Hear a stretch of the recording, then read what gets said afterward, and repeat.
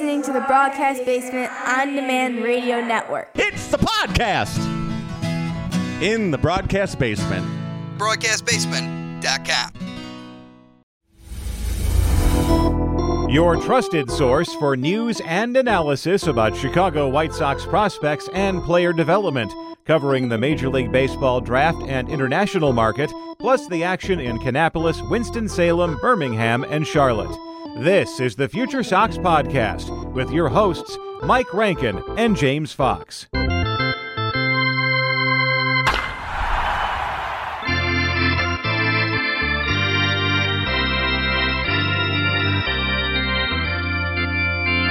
Hello and welcome to another episode of the FutureSox Podcast. My name is Mike Rankin. I'm your host alongside James Fox. It's great to be here with you on the Broadcast Basement Network. Thanks so much to Chris Lanuti for hosting us. If you're new to the FutureSox Podcast, check out our archive. We have interviews, player interviews, and discussions just like this one today. So thanks so much for being a supporter of FutureSox. Shout out to the patrons out there. If you want to become a Patreon subscriber, go to FutureSox.com. You'll be directed right to where you can sign up to become a patron of FutureSox. It really does help us out. You can tell based on the growth that we've had over the last 2 years, it's because of you, the patrons. So thanks so much for your support. Today, we're talking about White Sox hires in the front office, new people coming aboard and overseeing the operation, assisting Chris Getz. We have information here, and we want to bring in James Fox to obviously offer his opinion and expertise on the hires, as well as discuss the Arizona Fall League. 8 players are going to participate in the league that begins on October 2nd, so more to come. Obviously, as the AAA season rounds up, we're going to have affiliate reviews discussing Single A, AA, and AAA. Of course, listen to the Future Sox Roundup as well with myself and Elijah Evans. Multiple podcasts here on the feed, so be sure to subscribe. Let's begin the conversation because Chris Getz, James, has brought in 3 new people to our knowledge. At this point, it's been reported that Brian Bannister,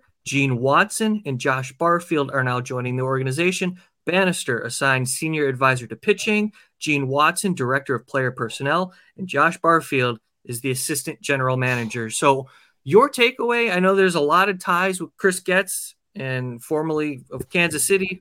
We're kind of reacting to the White Sox turning into the Royals in some sense, but I don't want that to deter the listener or the White Sox fan because there's a lot of qualifications here and it's leaving us optimistic, but I want more information. So James, what do you think of the hires? Yeah, so, I think it's a little bit of both. Like, I'm glad they went outside. The Josh Barfield, is interesting. Brian Bannister is a great hire. I think the role we can discuss because the title's a little bit weird. And then Gene Watson has a long history just like in player personnel. We'll get into him too. I guess the one negative to me, and we kind of talked about it, pre-show and off the air a few times, like it's too much Pedro Grifol for me. Like it's just like this guy, the way this guy, and he kind of talked about it in the press release with Josh Barfield, right? We kind of went over just like what he said about him. And I just think it's funny because I think it's nonsense because he's, baseball Jim Boylan basically. But when he says smart guy, he's been doing player development over there, which what I think about player development. That job really prepares you for a lot of things. Bright guy, which tells me that he doesn't know who Josh Barfield is, Mike. That's basically what I think about that part. But 40-year-old Josh Barfield, his dad, Jesse Barfield, was a stud out of Joliet, Illinois. There are some ties to Barfield, which, I think you could look at as a negative, but everybody knows everybody, so he came up in Arizona as, under the tutelage of Dave Stewart, who is super tight with Tony La Russa. So when those guys ran the Diamondbacks, I think Josh Barfield was there. So, but yeah, well-respected assistant GM. I wasn't sure if he was going to get the farm director title. It seems like he won't because Chris Getz was assistant GM and director of player development. I kind of feel like it would have been mentioned by now if Barfield was doing that job. So I feel like he's just going to be a straight assistant GM, along with Jeremy Haber. We don't know his future, obviously, but so both of those guys there. And then obviously we could hear about the director of player development if they make another hire there. I don't know. You're the pitching guy. I feel like, do you think Bannister's the most interesting of these 3? I know he's kind of been in San Francisco in a weird role, but he really, there's a lot of stories out there about the impact that he had in Boston when Dave Dombrowski hired him originally. So I guess like getting him, I think is super interesting. I just think it's like a weird title kind of. Yeah, and we could get into all of it, of course. And I'm not a part of Major League Baseball's conversation, right? I'm not one to know people within the industry where they can give me information about Brian Bannister. But from what I've read, this is a great hire. And to me, you have an overarching voice that is looking down on the organization over all of the pitchers within the org. So I'm looking for communication, and this goes for all the hires. And I think that's my point, is a healthy workspace in the front office is a good thing, with guys sort of going in the same direction when it comes to decision making and backing those who are making decisions or not usurping another. I think that's right, a step in the right direction without knowing much about any of these guys in terms of their work day to day within the front office, right? Just in person, how they are as people. Let's talk about Josh Barfield still a little bit, because, taking over the assistant general manager's job, working alongside Chris Getz, former scout for the Diamondbacks, and then gets hired as director of player development in 2019. So he has experience there, younger, sort of more, I think, in tune with a modern game. I think that's a positive. You're working with Chris Getz, who also is, in my opinion, trying to work towards getting the White Sox to a modern era of baseball on the field, and working with Brian Bannister. This kind of connects as well. Bannister was lauded for the way that he implemented and understood advanced analytics earlier than most. And this is like early 2010s, and identifying pitchers through analytics, what is success and what can be extrapolated from those who are failing, right? So that's kind of my expectations when I think of Brian Bannister as senior advisor to pitching. How is he going to look at a singular pitcher, find their strengths, and get them to the next level, or help them, or identify things that, maybe other organizations would see, like, you're done. You're off my team. You're not a major league ball player. And Bannister says, wait a second, let's figure this out and take advantage of the talent, because I want player development coming out of the White Sox organization. Over the last 4 years, we've been lauding the draft classes, and Mike Shirley, you bring him up all the time because he's part of this thing. You talk about building an organization. Let's see them develop into major league ball players. And once they get to the big leagues, let's see them have success. Let's not feel like we're watching players who are overwhelmed when they get to the big leagues. So, these are some of my hopes. And Gene Watson as well, just to finish the list here.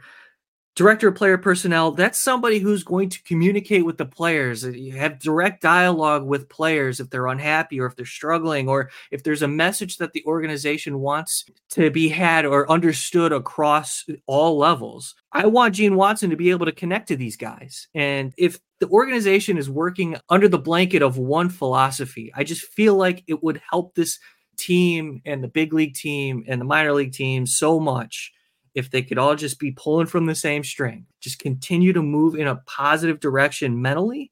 And with it, look, this is where all the criticism comes from. Chris Getz, overseeing minor league operations, gets criticized for the way these players have lacked development. So let's see how it changes with some of these new names. Like I said, Barfield, sort of on the same level as Chris Getz in terms of age and experience in these types of roles. A fresher mind, maybe a fresher understanding of what it means to be a good ball team. Fine. Let me see it in action. Gene Watson has a ton of experience, right? Dating back years, multiple years working in front offices. Now that's a good thing, right? In terms of, checking off positives, what we know is that he has experience. How is he as a person? Don't know.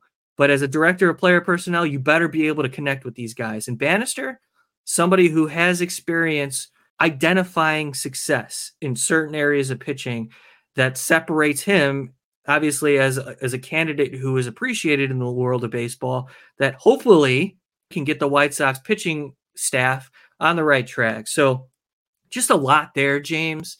And I, just spewing out my thoughts on the hires, I think it all does come back to overall a sense of understanding within the room, right?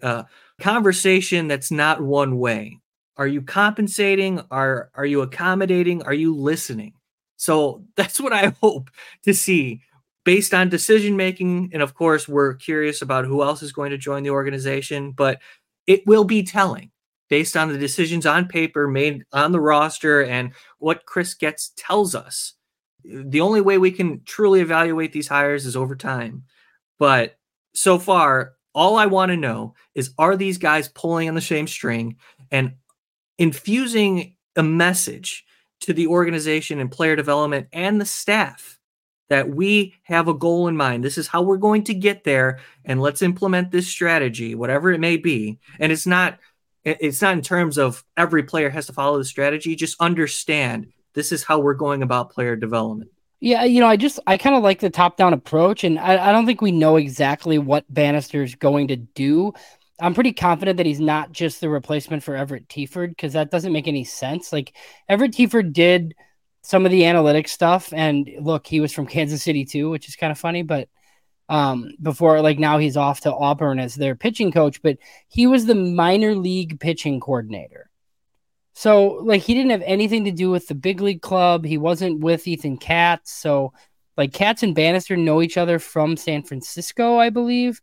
But I guess, like, my interpretation of this is, like, Bannister is basically, like, in charge of pitching for the org. And then, Katz will be the major league pitching coach, like, under him, I guess, technically.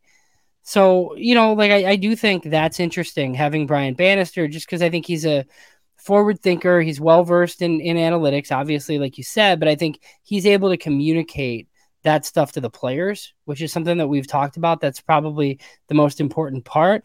And I've also heard him talk about things such as, like, always trying to be, like, ahead of the game and never getting complacent. And for years and years, the White Sox have had to catch up to the rest of the industry, right? And you could make the joke that they're hiring Brian Bannister like 5 to 7 years too late. But I think he's the type of guy that will come in and find, like, that next thing potentially, instead of relying on, like, past practice, essentially. And then Gene Watson also gets, like, a new title for this organization, Director of Player Personnel. The White Sox did not have one. Mike Shirley is the Director of Amateur Scouting. The pro scouting, I was always under the assumption that Dan Fabian, like, runs pro scouting, and Nick Hostetler is, like, a special assistant to Han, he was. So he's there. And then there's, like, a whole host of big league scouts. Many of those guys were retired now, or they were, perceived to be lackeys of Ken Williams potentially. And so, like, I think you could see, like, a big change to that department, especially if it's, like, Gene Watson in charge of it and hiring all of his own people. So yeah, so I guess those are the things that I found interesting about those 3 hires. I wouldn't rule out more. I've heard that there's a potential for, and everybody can close their ears here, like, more Kansas City people, it seems. I don't know what that means, and who it would be. I know there was Dayton Moore rumors, like, he's in Texas. I don't know, if he's coming or what that would look like. But, I think the next big area, like, international scouting, we've talked about it a ton. Marco Patti has been lauded for his big hits, but there's some high profile misses and rough allocation of bonus pool space, in my opinion. So if they went a different direction with the international scouting, I would be on board, but I'd also like to know if, like, maybe Marco Patti is still heading up that department, but maybe the strategy changes a little, right? Like, I don't know if Gilbert Sanchez and Yoelqui Cespedes and Oscar Colas, like, I don't know for sure that that's the way that Marco Patti would choose to spend his money, or if that's just a, Kenny Williams wants these guys because they're quick to the majors, or I don't know the logistics of any of that, but I do think that area is an interesting one to watch going forward to see if they replace anybody there or add more to the organization. Yeah, it's well said, and I was thinking about that too. It's just how the international side of the operation is going to get adjusted, if at all. And with Gene Watson coming to town, former Royals assistant general manager and VP of Major League Scouting, there's some qualifications there, and I wonder how that's going to impact the way they identify players and who Gene Watson, gets buddy with, and if he has people that he's close to that he wants around him as well in the front office.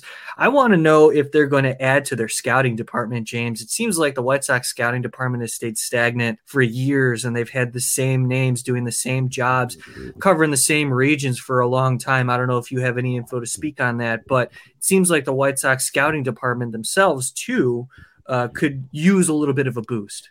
Well, so my guess is that they're going to definitely. So I guess I would say on both sides, right? So starting in pro scouting, my guess is they will, because Watson likely wants more staff, but also, like, I'm not going to mention anybody by name, but like I just kind of alluded to it. Like the perception is that there are multiple people in the White Sox, like ether, that are, that were hired by Ken Williams and that are very loyal to Ken Williams.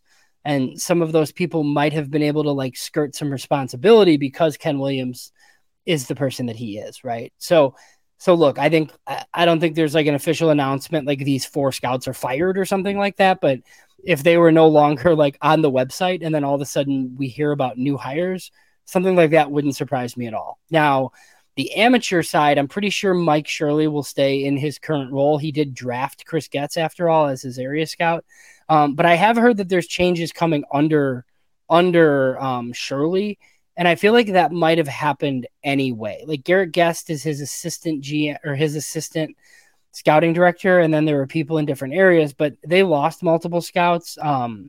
Justin Wexler was the area scout for like Michigan, Indiana, this area, like along with JJ Lally, and Justin Wexler got the pitching coach job at his alma mater at Bell State and took it. So like that, that's a role that you have to fill anyway. So my guess is like some cross checkers could change. But the other thing with that, like listening to Jerry Reinsdorf speak, one of the things he said that stood out to me was talking about plucking scouts from organizations that like fired them basically. And I know it's easy to say like, oh, like, why would you want like these fired scouts? But like, there's a lot of orgs that just use models. And we talk about this around the draft all the time. And, the Twins are one of these teams. And, there's a lot of other model teams. Seattle was, but they've drafted more high schoolers of late. So teams like discard their veteran scouts. I could see the White Sox hiring some of those people just because like Jerry Reinsdorf brought it up in his press conference. So my guess is that Chris Getz probably mentioned something like that when he was interviewing or given the job or whatever we want to say. And then Jerry like regurgitated it during his like part of the press conference is just my guess there. So yeah, like I think there's the potential for lots of new hires because it was like the smallest front office in baseball before. Right. And now it's four guys in and 2 guys out essentially. Cause all we know about is Kenny and Rick are gone. Getz is taking the place of both of those guys, but now there's a senior advisor to pitching, a director of player personnel, and another assistant GM. So yeah, I would assume, the month of October is a lot of this type stuff, getting their staff in order, because I think the general managers meetings are like the first week in November. And then, the off season basically kicks off at that point. That's very well described. James Fox here alongside us in the FutureSox podcast. Be sure to follow him at JamesFox917. I'm at Rankin906. We're on Twitter at FutureSox. And of course, shout out to the Broadcast Basement. Follow them as well. And Sox in the Basement podcast hosted by Chris Lanuti. They are our friends and our hosts on the new network that we are so pleased to be a part of.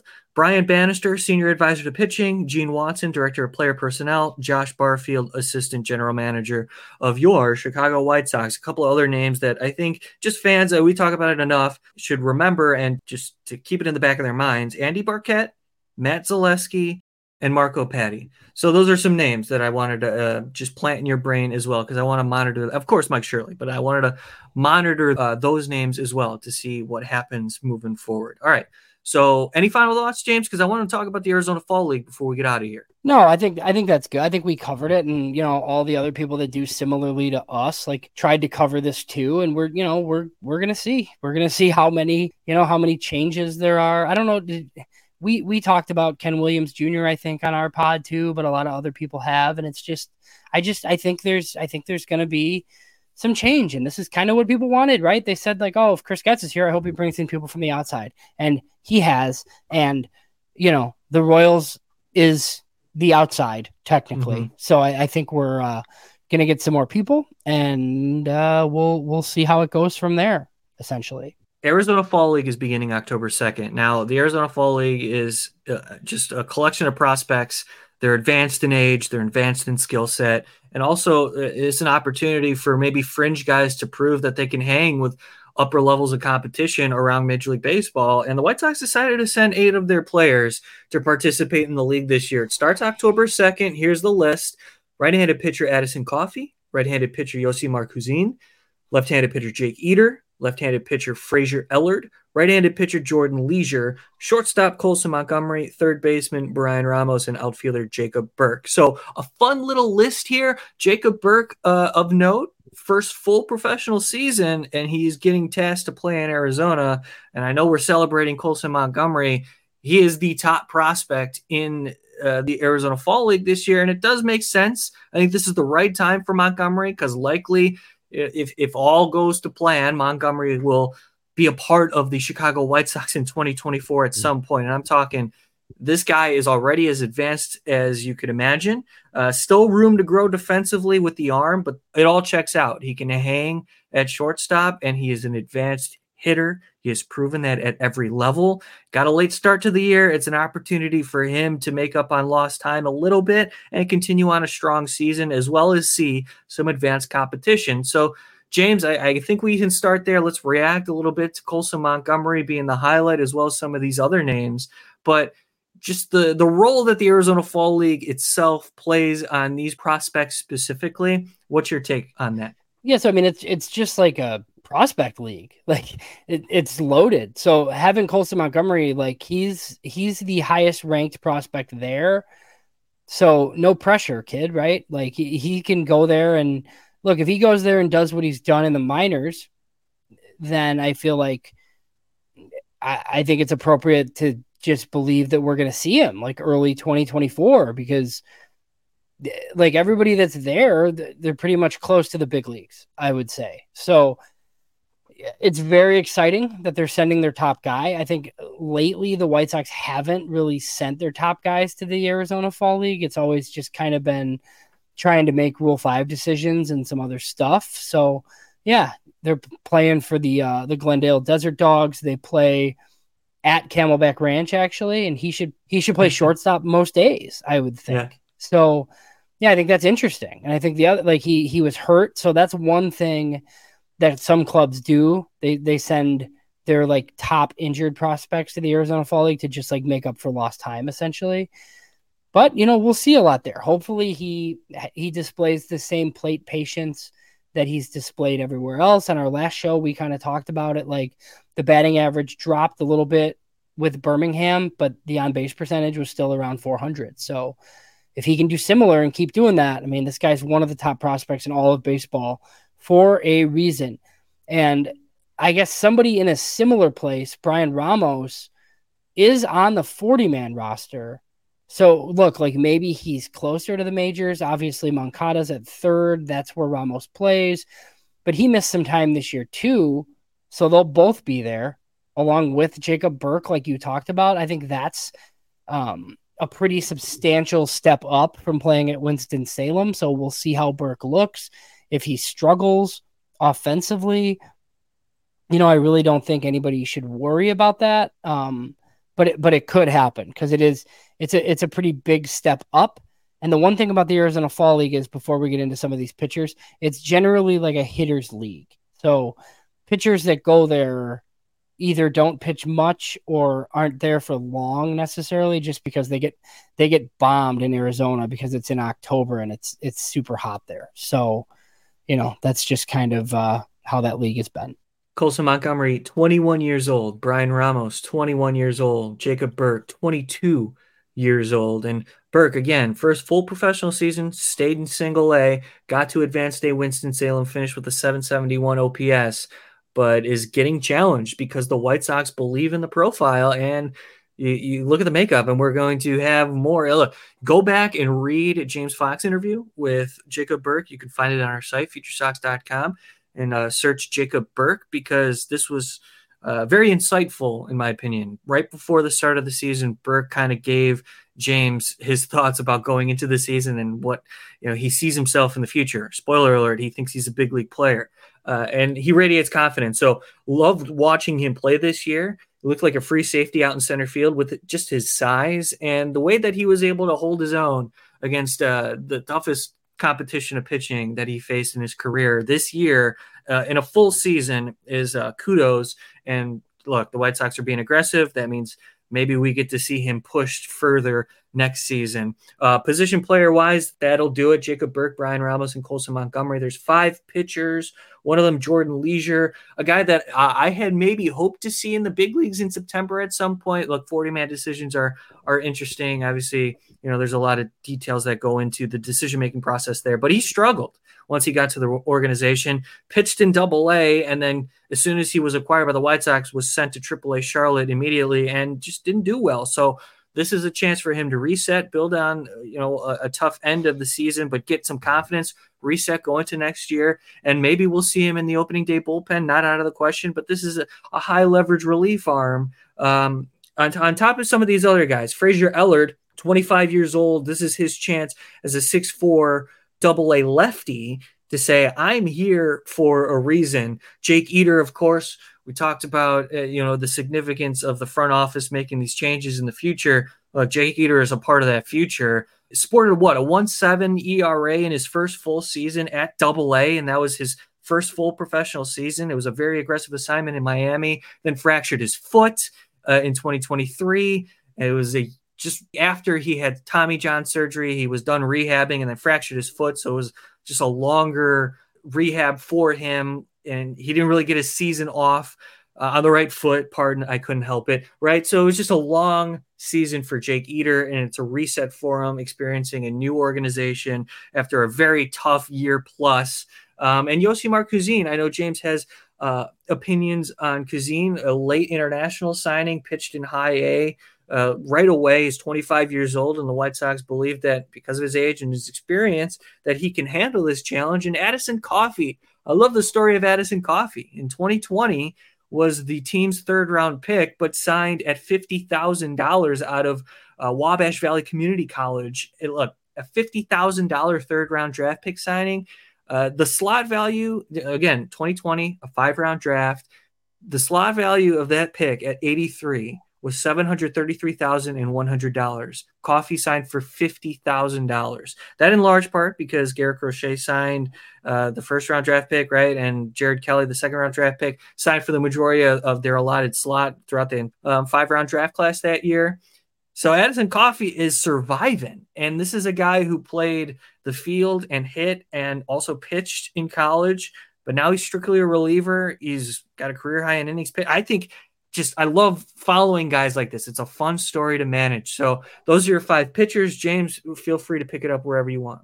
Yeah, so I think like a couple of 25-year-old pitchers that we could see pretty quickly. Jordan Leisure kind of struggled, like you said, but he was striking out like 15 guys per 9 in Charlotte. I think that's somebody that the White Sox wouldn't mind seeing early next season. And then Yosimar Kuzin is interesting. I mean, he was a 25-year-old Cuban. We were kind of just talking about like not using resources on this, but because of when he was signed, he didn't even count against the international bonus pools because he was already old enough. So, he threw 5 innings in the complex, then he threw 41 more with high A in Winston-Salem, where he struck out, almost 9 guys per 9, basically. He put up a 4 ERA, 4.00, when he made a couple of appearances in Birmingham, where he threw 9 innings pitched. So generally speaking, like players that go to the Arizona Fall League need to be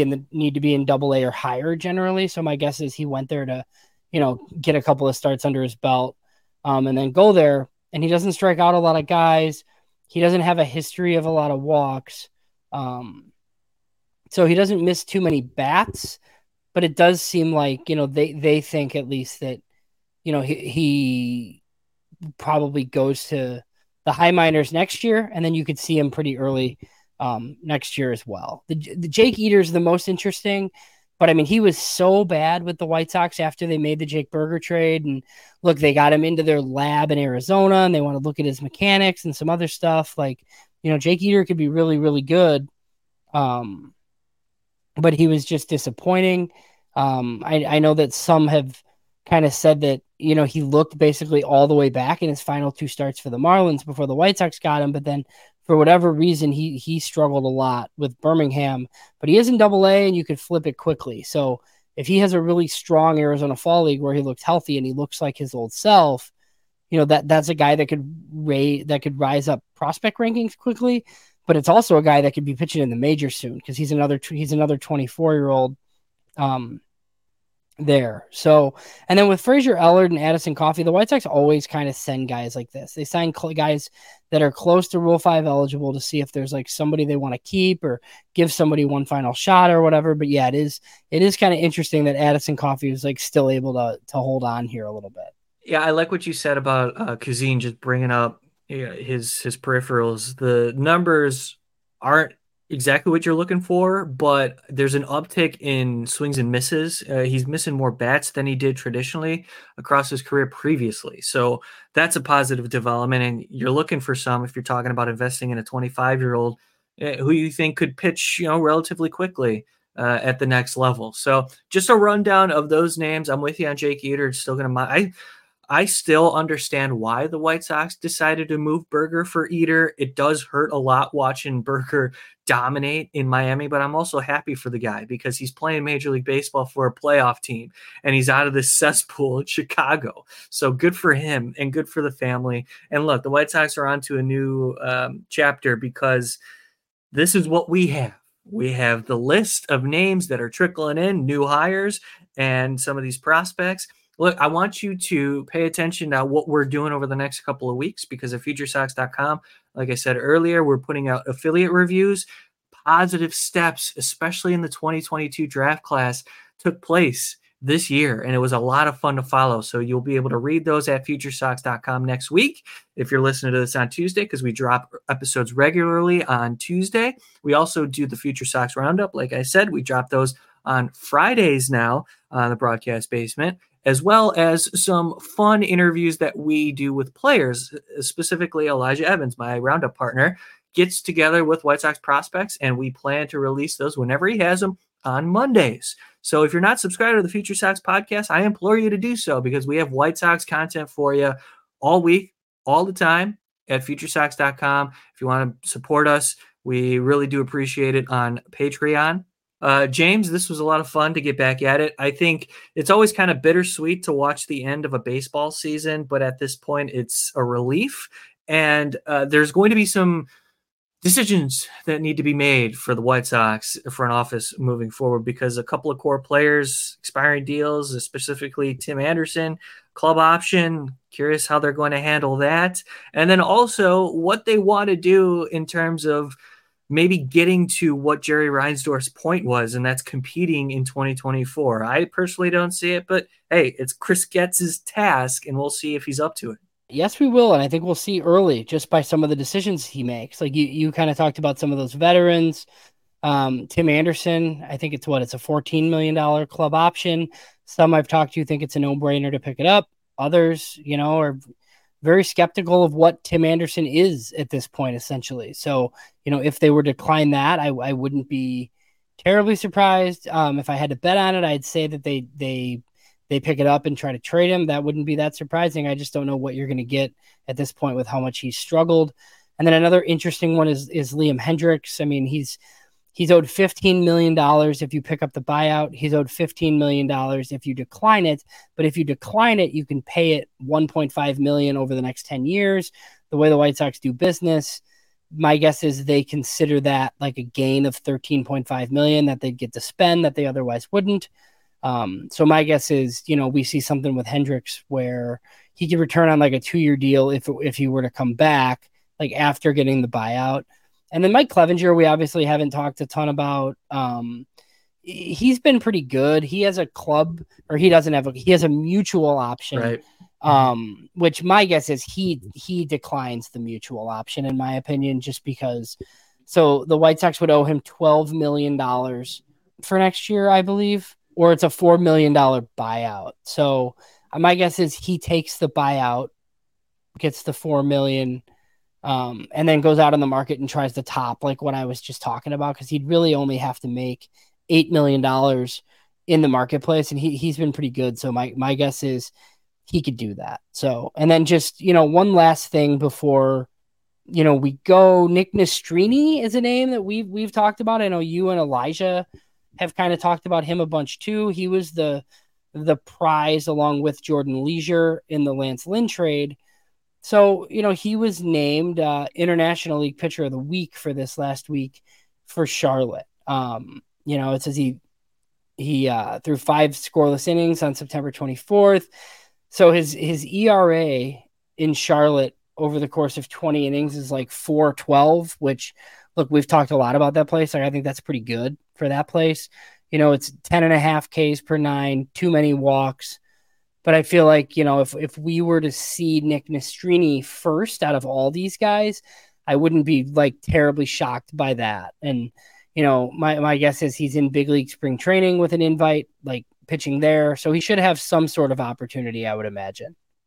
I'm glad you brought up Nastrini. Yeah, he is, in my opinion, among those arms who are close to Major League ready, he is the closest of the group that can make an impact in 2024. And the White Sox are going to have to fill that rotation somehow. You talked about Clevenger. Boy, did he pitch this year quite well for the White Sox overall. But it's Chris Getz' show, and we talked about it on this show.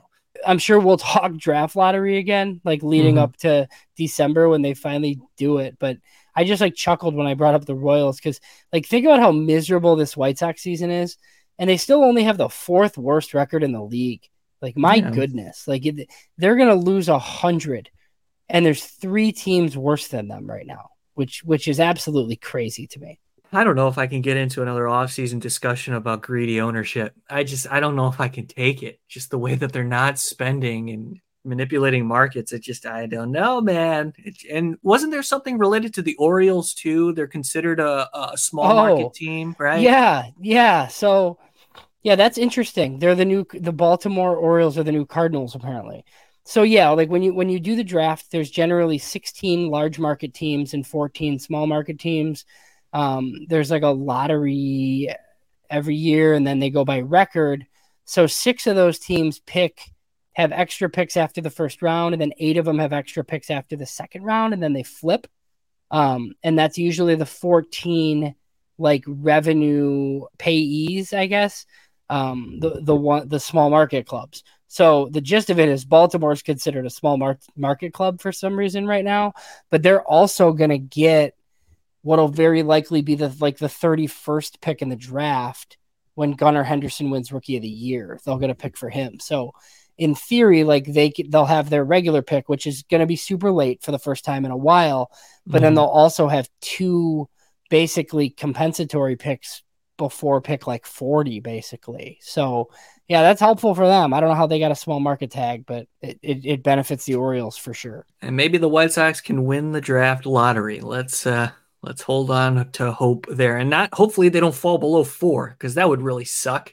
Anyway, thanks so much for listening. So the other way to look at it is like you might want them to fall below 4, because if they pick in the top 6 this year, they can't pick in the top 6 next year, and it's a better draft, and they're probably going to be horrible. Yeah. Well, there it is. Hey, what else can we look forward to as White Sox fans? The Bears? I don't know, man. I don't think so. For James Fox, my name's Mike Rankin. Thanks so much for tuning in to this episode of the Future Sox Podcast. I'm ending the show for real this time. Thanks so much for your support on Patreon, as well as subscribing to the podcast. If you want to rate us, that'd be great. Click 5 stars, do your thing. It helps us get out to more people. And if you want to email us, we're at FutureSox@gmail.com. That's FutureSox@gmail.com. We'll read your email, answer your questions, talk about whatever you want to talk about. Thanks so much for tuning in. We'll talk to you all next time.